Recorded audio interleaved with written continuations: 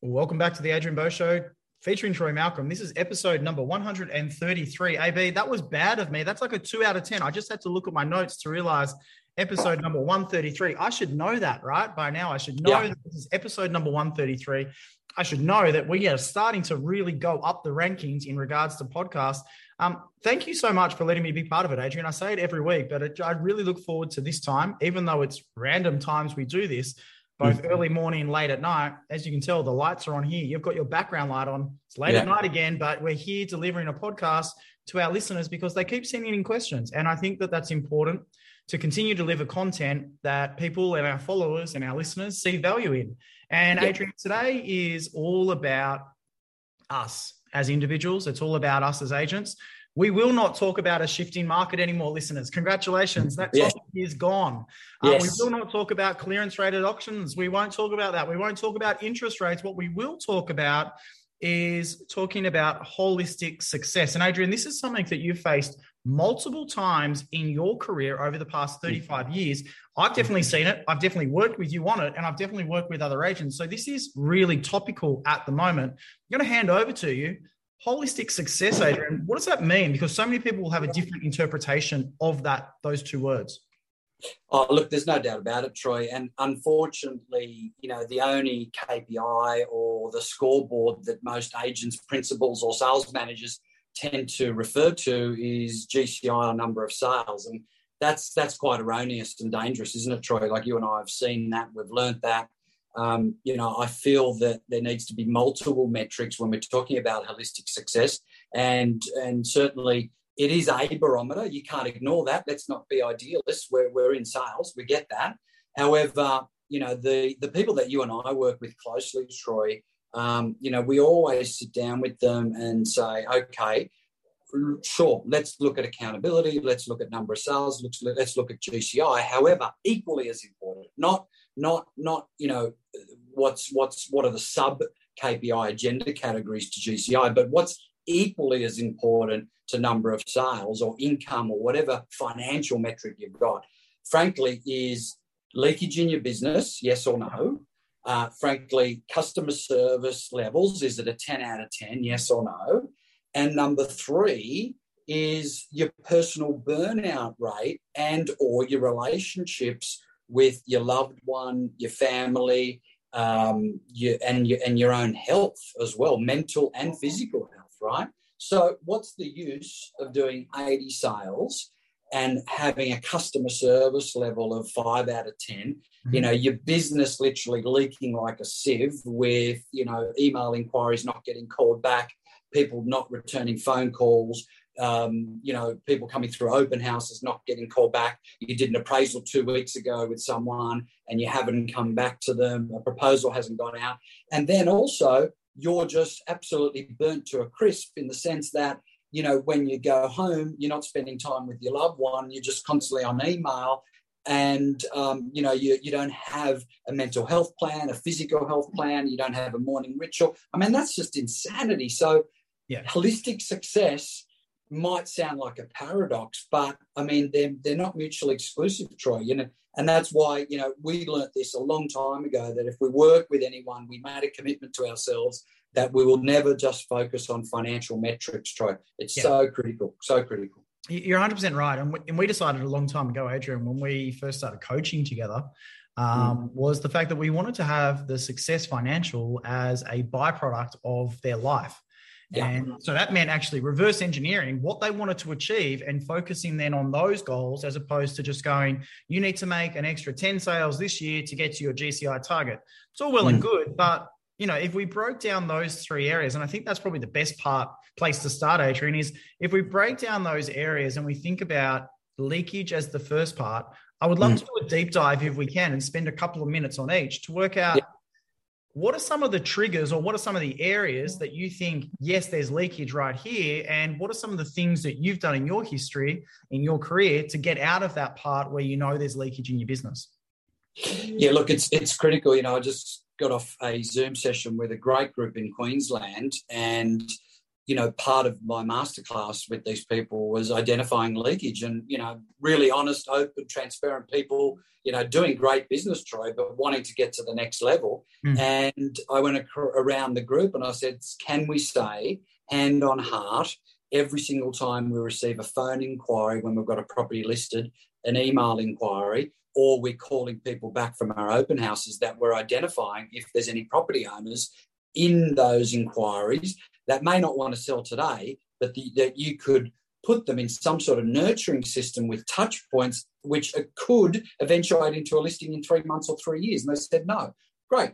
All right. How much money are you spending on letterbox drops and social media and lead generator? Like thousands of dollars a month. I'm like, that just doesn't make sense. Like you've got the lowest hanging fruit possible, which is vendor paid leads. And we're looking outside of that, so that's one obvious one, Troy, which is, the reactive prospecting that you and I referred to, which is the type of prospecting you do when you've got listings, okay? Then we look at the dichotomy of that, which is proactive prospecting, which is the type of prospecting we do when we're looking for listings. So things like that include, right, what's a list and sale checklist look like every time we list and sell a piece of real estate? Are we doing an hour of door knocking? Yes or no? Are we doing an hour of cold calling? Yes or no? Are we doing an hour of geo-targeting our own database? Yes or no? Are we using platforms like Reader to generate a transcript for just listed, just sold? Yes or no? Are we doing a social media post, but not just for vanity metrics, but actually boosting it with video content within a 5 kilometre radius? So things like that I think people are just so focused on being busy and scrambling when they got no real listings to get listings, and then when they got listings, scrambling to get them sold. So then they cannibalize the first part of the scramble, which is to find listings. So it can be quite chaotic, Troy, this business, but it certainly doesn't need to be. And when you and I work with anyone, first thing we say is take a deep breath. Let's ask ourselves, if it was easy, what would it look like? Yeah. Right? And then they tend to answer their own questions, right? And then we just sort of take them on a journey, right? Adrian, that's the thing. I think a lot of the answers we know we know where the answers are and where they lie. It's the implementation, I think, is the key. Yeah. And for anyone that's listening to this, I think you really hit the nail on the head in regards to checklists. You had a checklist for every single process in your business. And when I first started very early on in my career, I was told in the office, I think it was by Matt LaHood, right? Yeah. Matt LaHood was still around. When Matt LaHood, he came to me and said, if you want to get the process right every single time, go and see Adrian, because Adrian's team runs like a well-oiled machine and they have a process for every single thing they do. And I'll never forget coming down and saying, excuse me, Mr. Bo, can I please spend some time with one of your assistants to get all the checklists that you need? And I remember I got probably 30 or 40 checklists, right? And I don't know whether they would be relevant to our listeners. So listeners, don't send an email asking for those 30 checklists because we're talking about the early 2000s. But what I would say is there is a great range of checklists out there. You probably already have them in your business, listeners. And so what you need to do is you need to take them out and start using them. And Adrian, we always use the analogy of a pilot, an airplane pilot. And I remember my grandfather was flying Cessnas.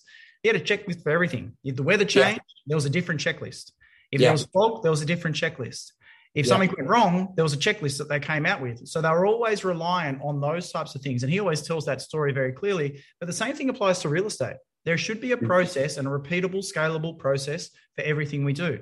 Adrian, I guess that flows on to the second part is what we talk about is the customer experience and what that looks like. Because if we have the processes in place, if we stop the leakage, the byproduct of that is the customer experience will be maybe 10, 15 times better because they'll feel like they're getting service. They'll feel like we actually care about them and we'll show them that they are actually important to the future growth of our business. How does that work in your brand and your business right now? Yeah, it's interesting, Troy, because there's no use adding an extra 10 sales to your business if your customer service levels are going to drop. That just doesn't make sense. The idea is to consolidate and process or checklists, whatever, or efficiency, whatever you want to call it, is very closely related to the customer service. Because if you're having a set to sell meeting, for example, before the property goes live, and you're telling your seller that, okay, I just want to let you know that the communication process is going to look like this. I just want to let you know that I'm going to speak to you on this type of frequency. I'm going to communicate with you via these types of mediums. And this is what the expectations could be around my level of satisfaction around inspection numbers, open house numbers, contracts going out, internet views, etc. Well, then you really set it, some people call it an expectation meeting, some people call it a set to sell. It doesn't really matter. It's just creating parameters, right, and creating a process. And then once the property is listed, well, then, you got to have a process around how you're communicating with buyers, just equally as important. So, it's an interesting analogy, what you mentioned with your grandfather with flying. I mean, he would have been flying for decades. Yep. And, I assume, even after 30 years, he's still, looking at that checklist the same as the first time he flew. So it's a great analogy, because I think that a lot of agents can become very complacent and try and reinvent the wheel every single time. And one of the worst, I suppose, traps that agents fall into is they've got a relationship with a client.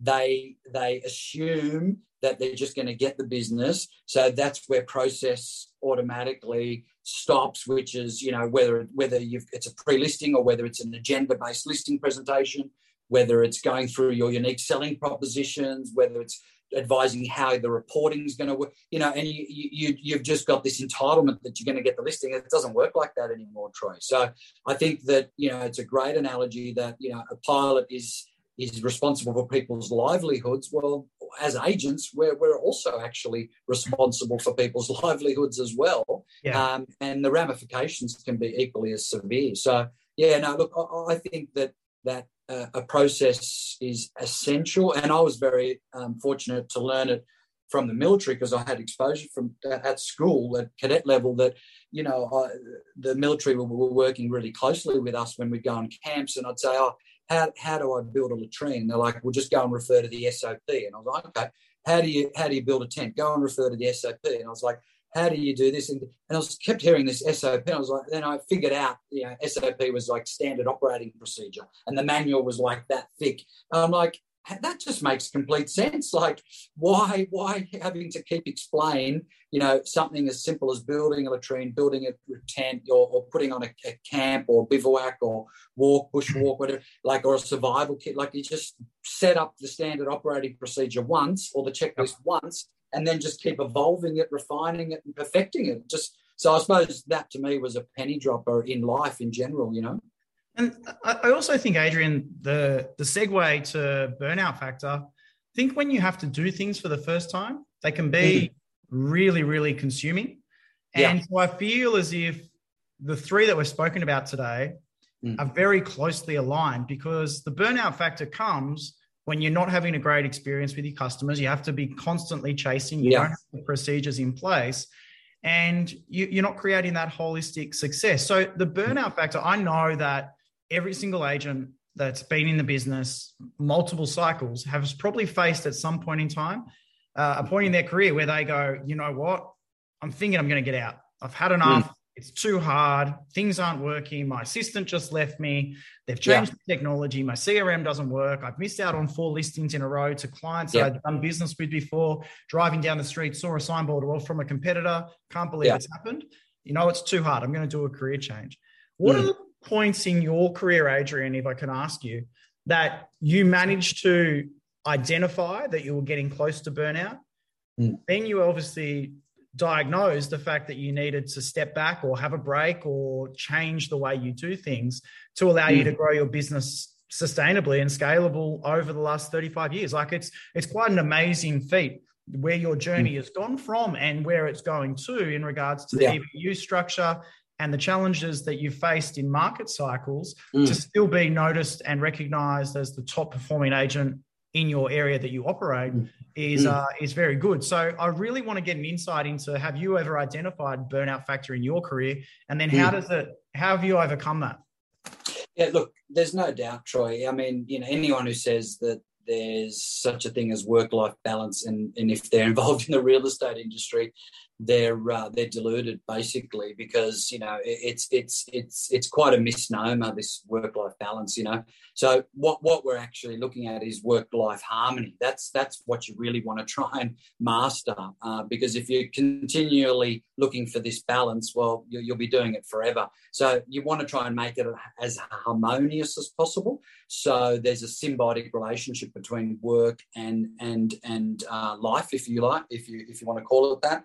And look, I think the best advice I can give anyone, Troy, is, and I think you might have been there, but we heard the story about those two guys, Cass and someone else, who paddled in a canoe between New Zealand and Australia, I think it was. And They were asked, they were asked plenty of times. They had a sat phone always with them if they wanted to quit, right? And when they finally made it, just the two of them paddling in a canoe, it took them weeks, I think, to get there. And I was like, did you ever want to quit? And they said, yes, a lot. And they said, why didn't you ever pick up the sat phone and just quit? Well, we talked about it, and we said, rather than quitting, what we said to each other is that for the next 48 hours, we were going to paddle at 80% rather than quitting. And I thought, wow. Yeah. I thought, what a brilliant metaphor that is. So I've used that so many times, Troy, because not so much quitting, but at a point where, as you said, losing listings, you get sick, you have an interaction with your colleague, or, something goes on at home, health, whatever it is. Yeah. It's like, you know what, dude, I need to paddle at 80% for a couple of days, or I need to actually paddle at 60% for a week. And you know what? The best part about that is the market, and no one will actually really notice it. It's actually your productivity levels sort of externally might go down a fraction, but, your output's still the same. Your numbers don't change. It's just, you're just controlling and containing your energy a little bit better. So I think you need to budget for that and realise that this is a big part of it, and it's a reality, and there's always an alternative to quitting, and sometimes it means that you just need to reduce the intensity in which you're going at on a daily basis. And look, I've got clients, Troy, where I sit down with them for coaching. I say, if your body had a voice, what would it tell your brain? And they say, go and sleep for 2 weeks. I'm like, great, I'll see you in 2 weeks' time. Go and sleep for 2 weeks.